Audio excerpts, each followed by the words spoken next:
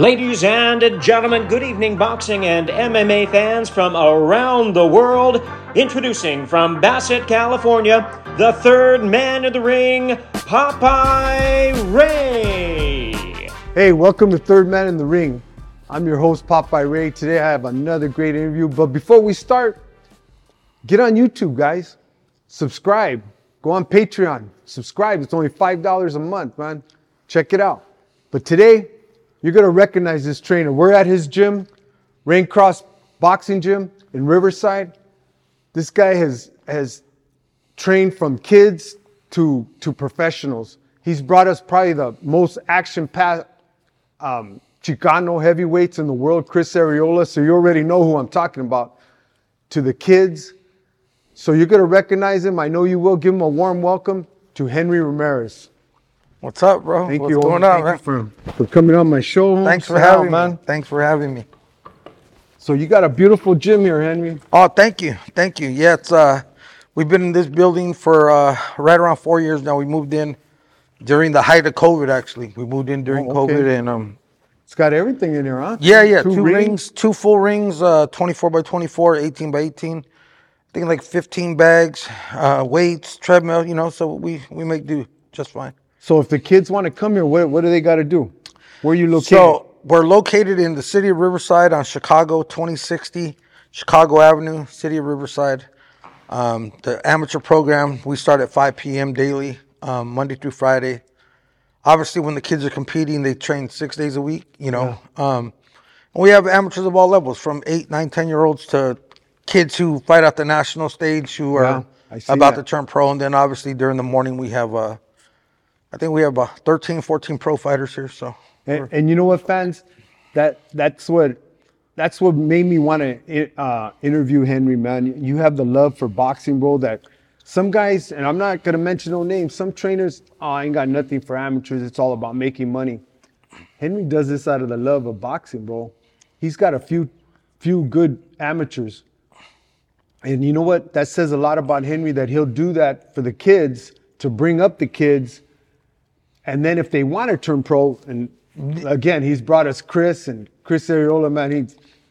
This guy's an action. He brings it every time. Yeah. Am I wrong or am I right? Chris brings it, man. But hey, Henry, so if they want to come, they just come and sign up? Yeah, no. So usually like when people, a lot of it's word of mouth, or sometimes it's kids that are moving from another gym. But we'll just say someone off the street usually will get contacted. Usually on social media, a parent will be like, hey, I'm interested in bringing my kid down. I have them come. This is what I do, right? So I have them come for about a week. I'll have the parent bring them, explain to them A to Z what the risks are involved in boxing, even amateur boxing at 8, 9, 10, 11 years old. I explain the risks that are involved. And then I kind of sit with the parents and also make them understand, now, look, when you bring a child here, you have to sit and let them be coached. You have to allow them to be ours for those 2 hours. You can sit, you can watch, you can encourage, but you cannot coach. Not 1%, nothing of coaching. Because I tell them... That's going to come up to a couple of questions. Of course. I tell the parents, and the reason we hit on this right away is because I'm having to have this conversation with parents right off the bat. Like, say we're starting with the kid, and we have an area where the dads kind of all sit and kind of hang out. And when the kids spar, I'm fine with them coming closer to the ring. They want to get up close. But what I don't like is when a parent starts going towards the bag, trying to give instruction. I tell the parent, hey, come over here. Don't let them be coached. That's our job. And if a parent doesn't seem to want to get that, they're going to take the attention. The time that we're going to invest in the kid is not going to be what they want. Because if you're going to coach them, why did you bring them here? Exactly. Exactly. And you know what? With that said, before we get into where, I want the fans to know where you grew up, how you grew up. But before, there's a video that was posted this week that got over how many? 4 million views? It's crazy, Ray. So you and I have been planning to do this interview for a while now, right? And we set this up about 2 weeks ago. And now, ironically, we put out a video of an 11-year-old kid named Aiden Herrera and our kid, Ivan Bradford. They were sparring, I believe it was on Wednesday. Yeah. I believe it was on Wednesday. And both kids have been competing for years, and they're getting ready for a national tournament in Albuquerque, New Mexico in 2 weeks. So At the end of the sparring, both kids have blood on their faces. Yeah. And I'll be honest, most of these kids wear that like a badge of honor, and all I did was take a little clip of them, commended them, saying, hey, man, a bloody nose happens, good work, boys, because it was a good little sparring session between two kids who have competed and they have that competitive nature. And, Neither and kid friends was on top of that. Yeah, and friends, right? So we posted the video. And it was initially just an Instagram thing, right? An Instagram story. Yeah. And I started getting messages like, hey, a lot of people, good job. Look at those boys. You can tell they love it. Then I started getting people like, you guys are child abusing this. I was like, whoa, where's this go? So then all through the night, I kept getting messages.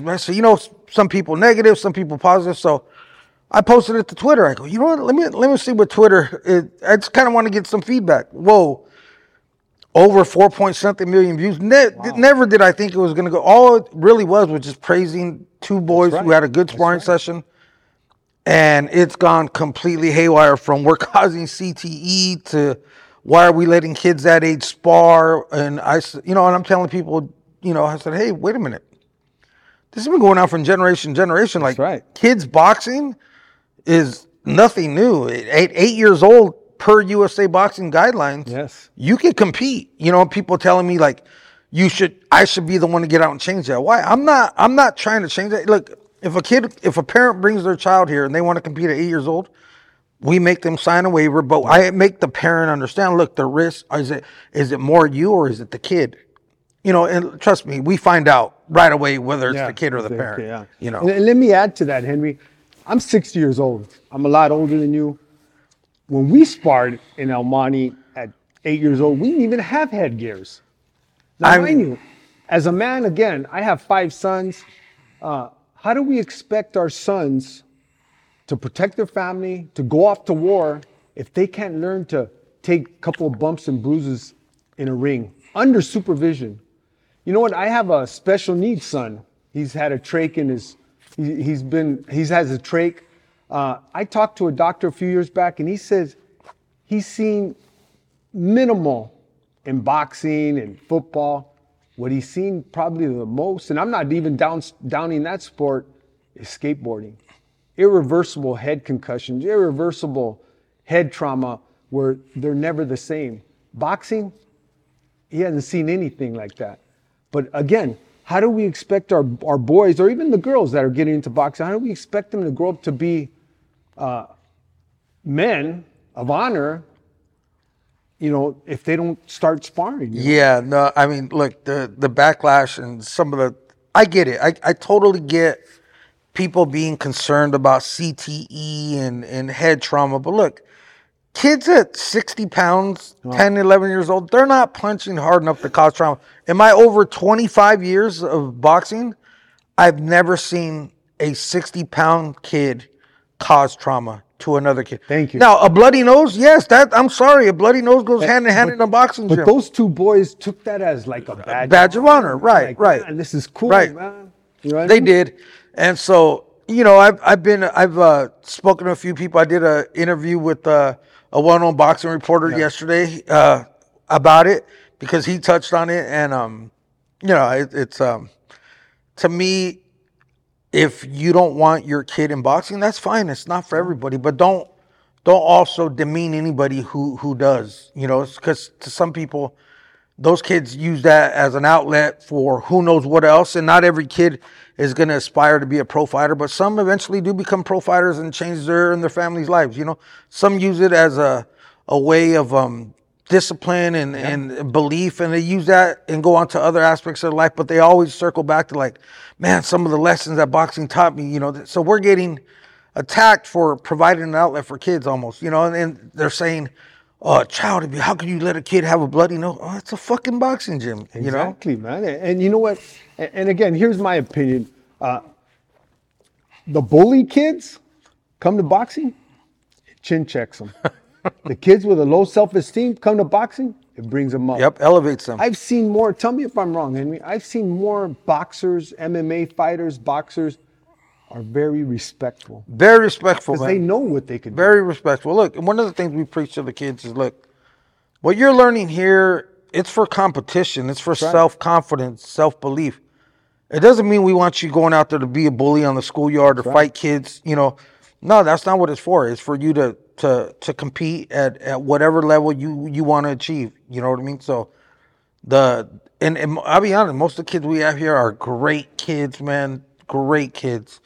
Powell, Red, Ivan Bradford, the kid that was in the video. I mean, we got a great nucleus of young boys, and you know, and we got some hot amateurs who are about to turn pro, and you know, so those are just some of the kids, to name a few. But well, now that we addressed that, hey, Henry, tell the fans a little bit about Henry. Where'd you grow up at, man? How'd you grow up? So I was born in I was actually born in Artesia. My family, a lot of my family is from the Norwalk, Artesia area. You know, I was born out there, but my family migrated out here to Riverside area. And the reason why is because my grandpa and his brother, my mom was one of 14 kids. Wow. 13 or 14 kids. So I come from a huge family on my mom's side. So I'm one of, I don't know, I think 50 first cousins or something like that. Yeah, there's a lot of us. So my grandpa and his brother owned a trucking company, fertilizer company, right? And back in the day, they would haul the manure from the dairies to the mill, and you know they would go on and sell it. So they had and basically they brought the whole family out here. Riverside, the Hoopa Valley area, Mirror Loma area, Chino, Ontario. You know, so and back in those days, there was a lot of cow country. Yeah, a lot of cow country. You know, so I'm going to touch on this because I get asked, and people, and it's nothing I really speak about publicly, but I guess as I gotten older, I guess, you know, I feel a little more comfortable now. I always get asked, like, man, your mom and dad must be so proud of like what you've accomplished. You know, I tell people, oh, you know, I have you know, they both died when I was younger. Both parents died when I was younger. My mom died when I was 13. My dad died when I was 19. But it's not a sob story. It's not a sad story. That's heavy. It is, but I grew up in a, like I said, a big family. So I never went without. You know, I always tell people that yeah, my mom died, I think it was a week before my 8th grade graduation, but I never felt like I went without. You know, my mom's older sister, basically I lived with her. She became basically a second mom to me. So, you know, I never grew up without, you know. Yeah. So how about your siblings? I have a brother and 2 sisters. There are two sisters that are older, and I have a brother that's younger. Oh, okay. But they're all good, man. Everybody's good. Like I said, I come from a big family, man, and you know. And what school did you go to? I went to Hoopa Valley High School. And it's funny because recently I started. I've caught up with some high school friends recently. You know, we're like, damn, man. You know, they'll be like, man, it's a trip seeing you on TV. You know what I mean? Yeah. The guys that, you know, I'll talk to on social media, and we caught up, and it was good. This is recent too, so. Yeah. So what got you into the boxing scene? So I've always loved boxing. Love for the boxing. I always loved boxing growing up. What era were the big time fighters in your time? 'Cause again, I'm a lot older than you. What do you mean, as far as amateur scene or like pros? Oh, growing up though. Growing up, I mean, I remember when I was like 7, 8 years old, right? And the era that everybody talks about. Sugar Ray Leonard, Roberto Duran, Marvin Hagler. I'm 48. I am old then. Yeah. So that was the era. I remember my family would always be involved in boxing, and I remember going to some uncle's house, and everybody in the neighborhood would stop by, you know. So, but I think I had my first amateur fight. I think I was 13 or 14. But growing up, I played all sports, right? I played football, loved basketball, played baseball. I used to run cross country. Wow. Box. So I literally played. Just a jock, I loved sports, bro. Loved sports, bro. Growing up as a kid, I would read the newspaper at 5 years old. It always the sports section. Yeah. Always had my face in the newspaper up until like 5 years ago, and I just stopped buying it because I would buy the online subscription. So sports has always been an outlet to me. So it's weird that it's not really weird that I ended up becoming a coach and a manager, a fighter. So sports has always been an outlet to me. So you had a little amateur career in boxing? Yeah. I think I had 30-something fights. That's a career, I boxed for, I I think it was 8 years here at the old Lincoln gym. Yeah. On 14th and Victoria. It was on the campus of Who was Lincoln. the old man that always said Pop. Oh, so there was various factions of that. There was Pops Campbell, older black gentleman who was an old school trainer. Then there was Larry Rios, who was more of the community guy, who was, the staple. And then there was the guy who I trained under, Andy Suarez. Andy Suarez was he passed. He passed in 06. Very good old school, very good knowledgeable trainer. And he had his son. Yeah, his son was good, man. Rough around the edges. Yes, Andy was rough around the edge, but man, he was very knowledgeable about boxing. And we got to get him on here to interview. No. So his son, Mark Suarez. Man, I remember seeing him. Like, man, this guy's good, man. He was a kid. He's 15 years old, and he ended up having a big amateur career, turned pro. Fought for the world title. So he had a good career. But Andy trained all kinds of fighters. I mean, he was Josecito Lopez's original trainer. He also trained Monchis, Monchis Torres, who's Ricardo Sandoval's trainer. So we all kind of came from that same tree, so to speak. He was stock there. The roots all started there. Yeah. Did he train Chris too? No. He that was your guy. Yeah, that was my guy. But Chris, Chris and I are only 5 years apart. So Chris obviously started in East LA, migrated out here, and then Andy and Mark knew him. Yeah.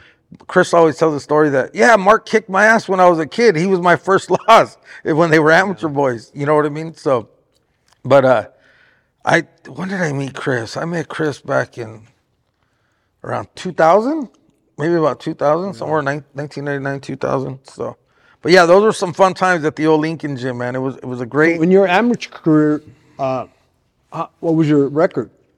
I want to say, I think I lost around 10 of the fights. I made 27 and 10. And in amateurs, tell me if I'm wrong, Henry, it's hard to win in amateurs. It's hard, bro. I tell people, like, if your kid is like kind of 50-50, he's good. He's good. Yeah, because it depends, like the amateur style is different, obviously, from the pro style. And people, point system, safety issue. Yeah, a lot of safety measures. And then,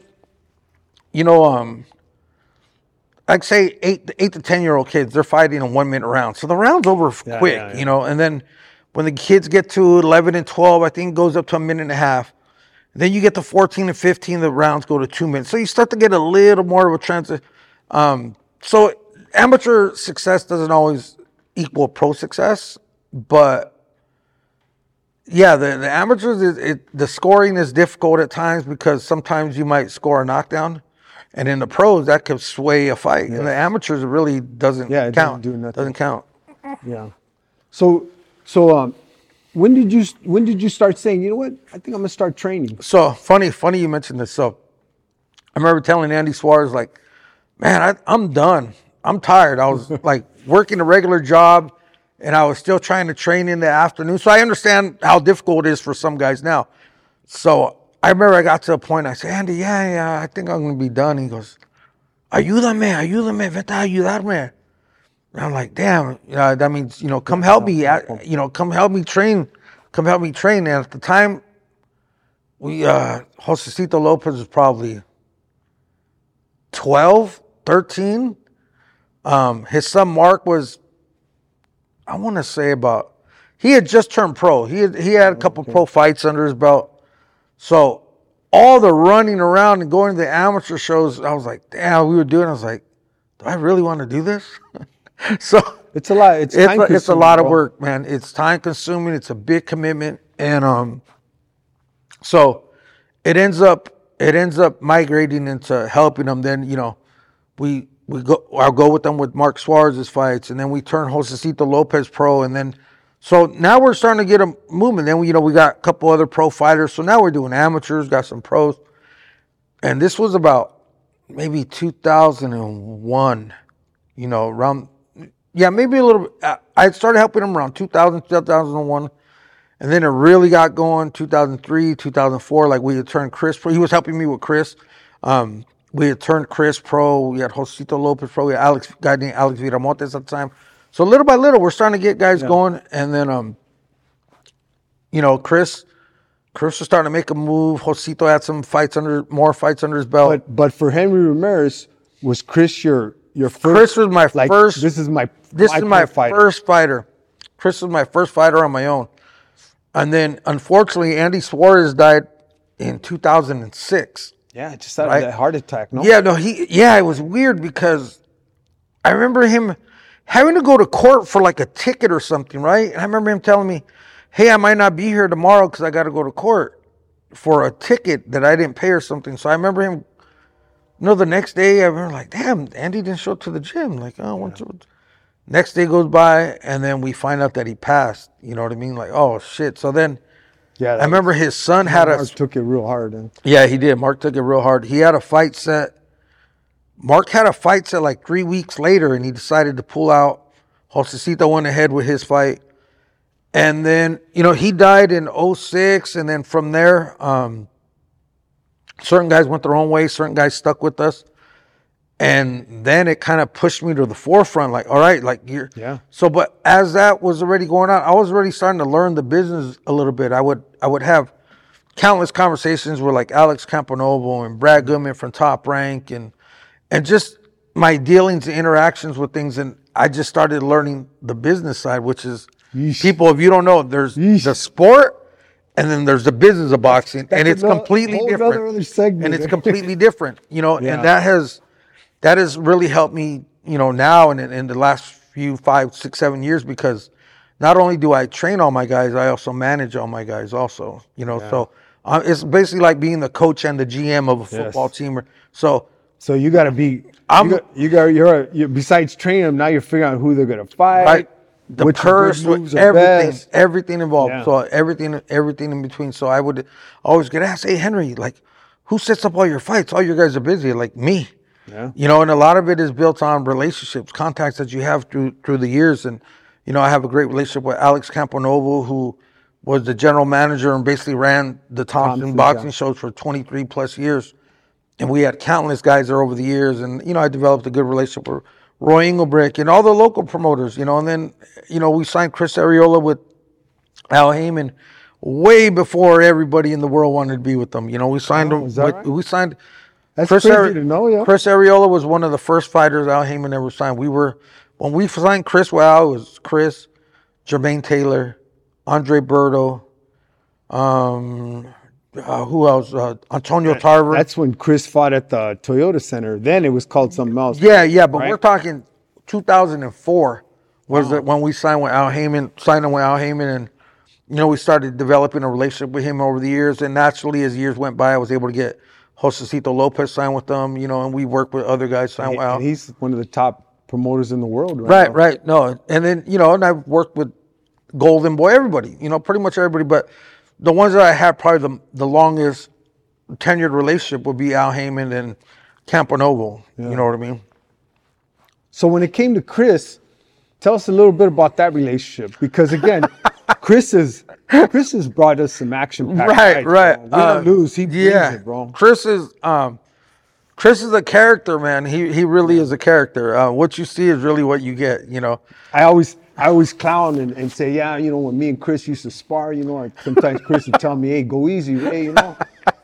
Chris could beat me on his worst day, bro. Yeah, Chris is a character, man. He was also a handful and a pain in the ass to deal with, but I learned so much through all those years of working with him, and I've taken that to obviously the guys that I work with now. But it's a little different now because the guys that I work with now, I'm not so close in age as Chris and I were. Chris and I were also very good friends. You know what I mean?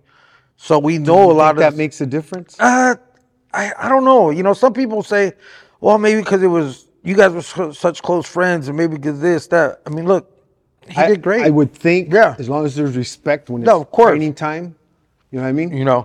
But yeah, Chris was a handful, man. He was a handful because I pretty much dealt with everything. Yeah. Far beyond boxing, that's about as far as I'm going to get into it. But everything that he dealt with in his life kind of ended up on my lap, and it was a lot.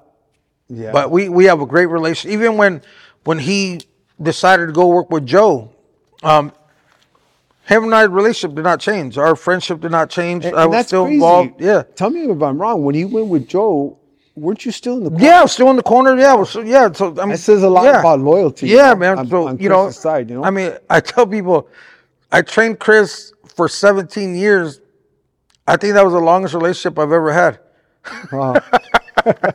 Yeah. But he's back here training now. I mean, where you at? So when he gets ready to fight, he might be fighting in April. He's already started training here, so we're gonna get him ready for his last. And you know, Chris always brings it, man. Yep.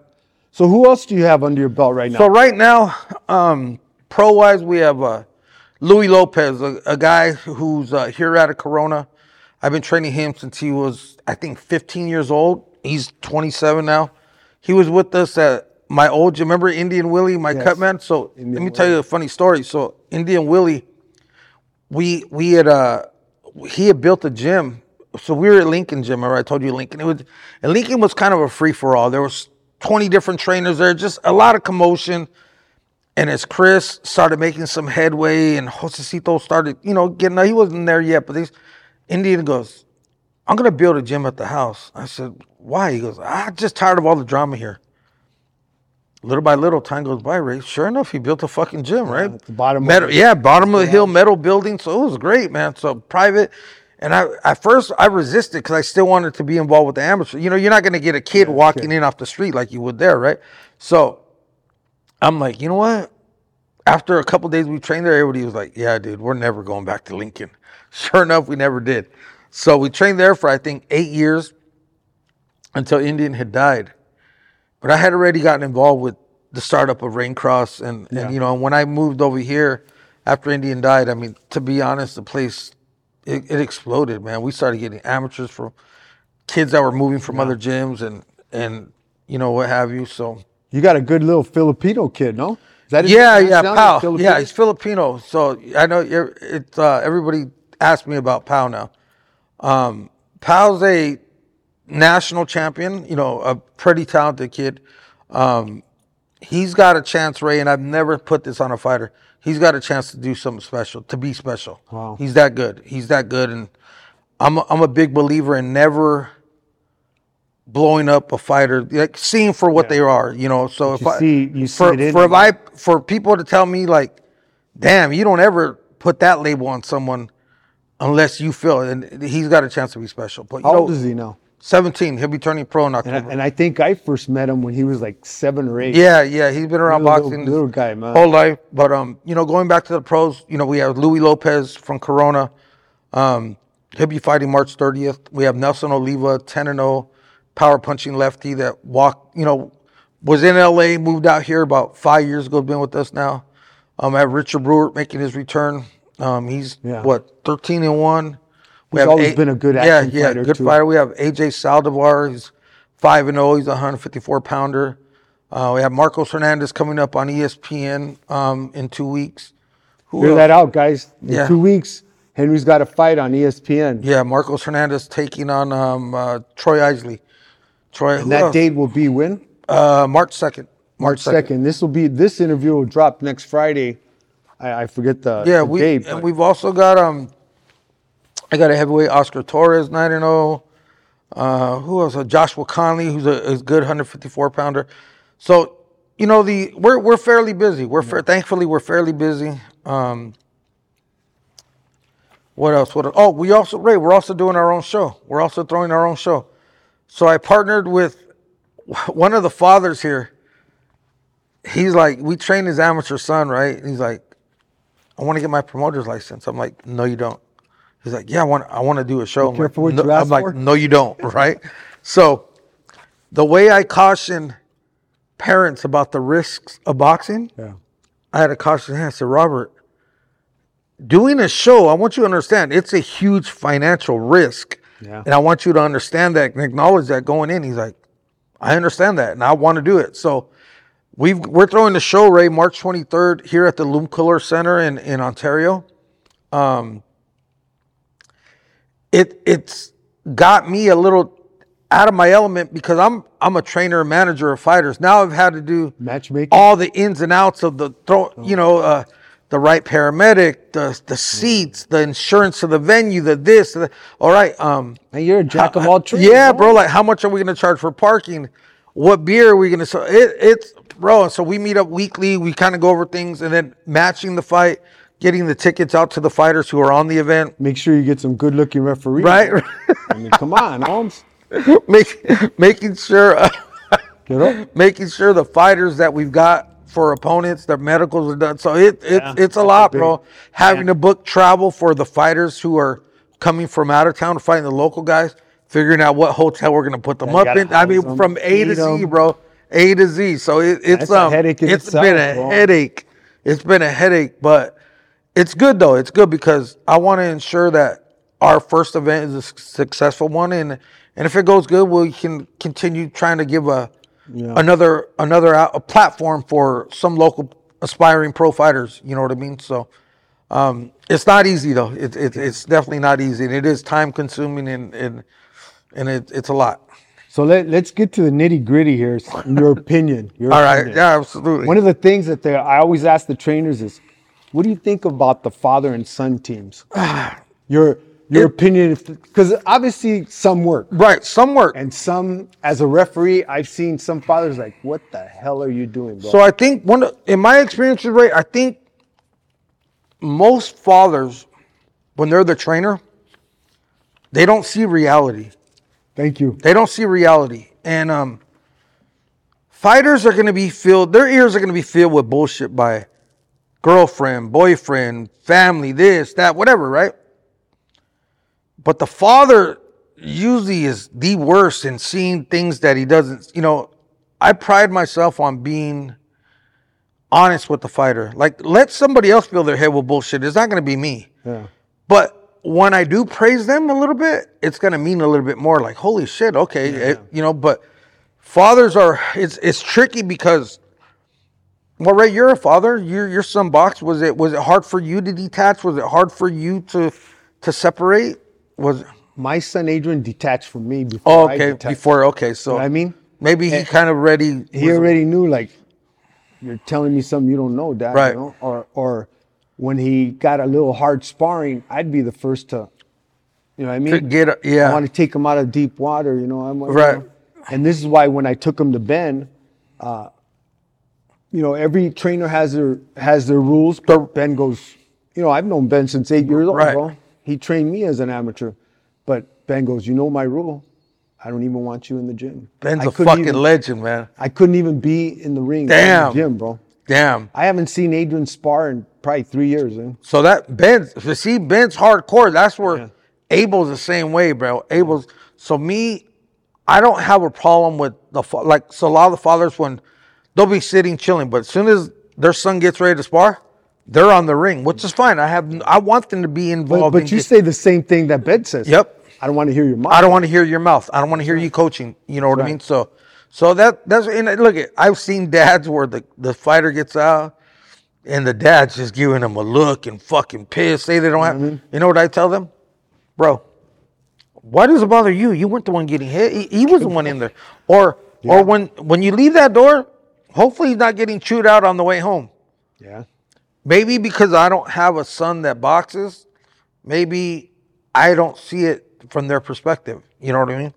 But I've been you have a daughter, right? Yeah, I have a daughter. And you want her to be the best. Right, of course. And So I would like to think there's no such thing as perfection, but I would like to think that I perfected that part where I know when Adrian came home from the gym with Ben, I never asked him, how'd your sparring go? Right. Because what am I going to say? If he says, well, I didn't go too good, what am I going to say? Right. Oh, well, you should have done better, or you did great. I wasn't there. So I just pretty much knew my boundaries. Right. Because the way Ben raised me. Right. But I do understand how you say, you know what, I've gone go practice refereeing. I've seen how fathers get involved. And I've seen some trainers will say, hey, bro, I don't want to hear that, boy. He's my son. And this is why if you don't have that relationship, like, hey, this is my gym. Let me I'm tell your you trainer. Something. The kids, especially the amateur kids, the kids, Ray, who are the most successful in our amateur program are the ones where the dads completely have trust and let us be. Now, we've had some dads that try to get involved. We have some dads who try. And I tell them, all right, cool. Go ahead and start sticking your nose in. I'm going to go ahead and detach myself. They're going to get less and less attention because you don't want to seem to get it. The kids that have, the dads that have complete faith and let them be coached are the ones in this gym, are the ones succeeding, excelling, and the most advanced. And this goes to and tell me if I'm wrong, Henry, because you're a trainer, I'm not. The ones that, the father-son teams that do succeed, they just stick with them. Right, Just you and me, Yep. and that's it. Yeah. They don't have a second coach. Yeah, they don't have a second coach. They just you and him. And I look, I'm sure it's tough, and most of the kids were brought into the sport because their dad had a genuine love for the sport, but it's tough. It is a tough, because I've heard so many different stories about how at some point, Ray, the some fathers that are training their son, they gotta ask themselves, what's more important to me, being a father or being his coach? Because a lot of times it just doesn't seem to match. Me, it was being a father. Being a father. I'm going to give you an example. We had this one dad. I'm not going to name him, but he was a real piece of shit. He was a real piece of shit. We started training the kid around the same time Pal came here, right? Like 7, 8 years old. So we put years into the boy, and the dad starts taking him somewhere, places on his own, spar. And the kid comes to the gym and goes, man, I'm tired. I go, why are you so tired? Well, my dad took me to spar this morning. I said, what the fuck? So I pulled the dad in the back. Hey, why are you taking your son to spar? Like, he's going to spar? Well, I don't feel I have to ask you. I go, wait. Bro, listen, I put 5 years into your kid. We're not charging you. It's all on my time. Like, there's a respect thing. Yeah. He would tell me, you let Pal's dad take him sometime? You're right. I'll let Pal's dad take him if I'm busy. But this is all communicated in advance. I'm finding out because your son.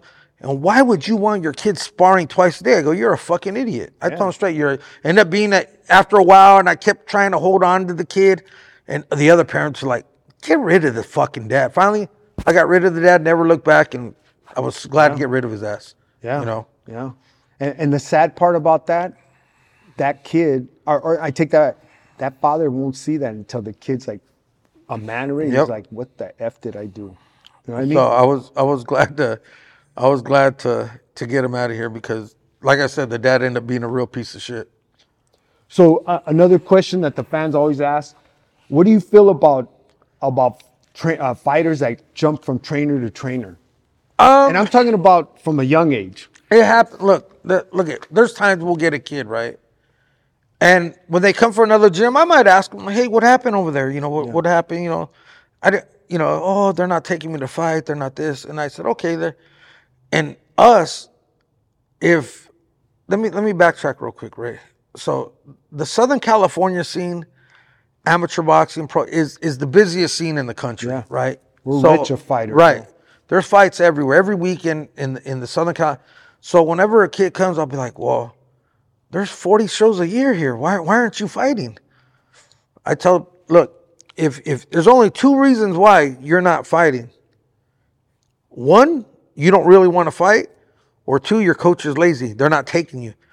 But if they're not taking you, there might be a reason beyond that. No. Maybe you're not ready. Maybe you're not this. So, now look, there's kids that'll come, and I'll watch them work out, and we start with like, okay, why aren't they going? Maybe that gym is fucking lazy. Excuse me.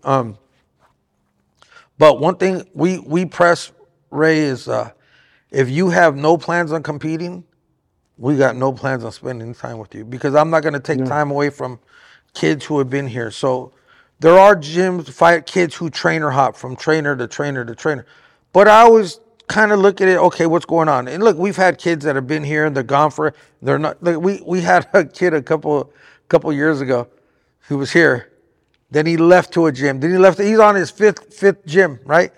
And the dad went from just being here, helping, and we're like, this dad wants a fucking coach, dude. He doesn't know what the fuck he's talking about. Yeah. But now the gym that they're at now, which is probably their 5th gym, I see the dad helping this. I go, 2 fucking years ago, you see what I mean? Yeah. So kids that trainer hop, something usually with the parents, parents maybe feel a kid ain't getting a certain amount of time or not getting the attention. But look, here I'm big on this. If if you could walk into a gym, right? If a brand new kid could walk into my gym Monday, never boxed, and I could drop everything for him, that's not the gym you want to be at. Why is that? Because, I mean, they ain't got shit going on. There's a reason for that. You know what I mean? So you got to, when you're in here, you got to, I'm here for 4 hours. I got to work with him today. I got to work with him tomorrow. I'll work with you. And so, look, there's kids that have been with us 8-9 years. They're getting all the attention they need. But they're dedicated. They're dedicated. So I tell people, for you to start getting me to take time away from them, I got to see something in you. First of all, it starts with being here all the time. There is no off season in boxing. Now are we Neanderthals? No. I understand that after we take a kid to compete, take a week off. Go be a kid. Go eat whatever you want. Go hang out, play video games, whatever. Go be a kid. But some of these kids who we've had for years and they're on the national level, fight all the big national events. I'll tell them after Albuquerque, I'm going to tell these guys, I don't want to see you for at least a week. And if it's two, go have fun. Now the kids who are learning, say we take them to their first amateur show, their first fight. They do good, or no matter how it goes, they're like, okay, good. See you in a couple days. Take a couple days off. I want to interrupt you real quick. Did you hear what Henry said?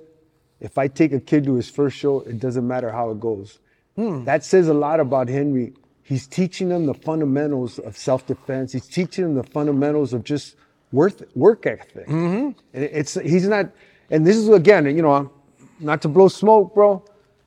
And this is why I praise you that you're here to teach kids fundamentals. You're not, hey, well, you're going to be a pro or you're going to be a big time manager. You want to learn, you come in here and show dedication. I'm going to show it right back. Right. No, absolutely. No, like I said, not everybody's going to be. I mean, look at me. I was canvasback Corona with Ben Lira Holmes, but he always showed me love. Right. So one of the things, like, look, we want the kids to win, but look at, man, if a kid loses at 9 or 10-year-old fight, I'm like, hey, you see the little kid crying, you give him, man, it's not the end of the world. Right. You're gonna dust yourself off. Right. And I always tell kids, did you fight hard? Yeah. Did you try your best? Yeah. Then that's all we can ask for. That's all we can ask for. Like, Ray, like, when you can tell who works with pro fighters and who doesn't. Okay? We'll go to a 9 or 10-year-old, amateur show. 9-year-old kid, when you'll see the dad or the coach jump up like they fucking just won the Super Bowl, right? World title. Our kid wins. There you go. Our kid loses. I clap for the other. You're never going to get a different reaction out of me. It's the same. I'll clap if we win, clap if we lose for the other kid. Too. You clap for the opponent. Yeah, bro. Pros, it's a little different. It's a business, right? It's a profession. The bigger the fight, obviously there's a financial thing attached to it. So it's a different thing. But it's funny when I see a kid the kid, I love to see the kid. I never get tired of seeing the little boy jump up, or when they're on their knee waiting for them to announce, and they announce, they hear them, they jump out of it. I mean, that's awesome. Yeah. That's pure, right? Pure enjoyment of a kid. But I laugh when I see the coach. Yeah, man, like, relax, bro. Let's chill out, bro. Like, you're 40-something years old. Calm the fuck down, But the kids, you never get tired of seeing a kid, the joy of them. They get the trophy, and then sometimes you'll see another little kid crying, and I'll go to the other side and, hey, man, keep it up, man. No worries, keep working, All right, let's get down with an ugly question and some questions that probably hurt. Hey, thanks for watching, guys. If you want the full interview, get on Patreon. Subscribe, guys. Thank you. God bless.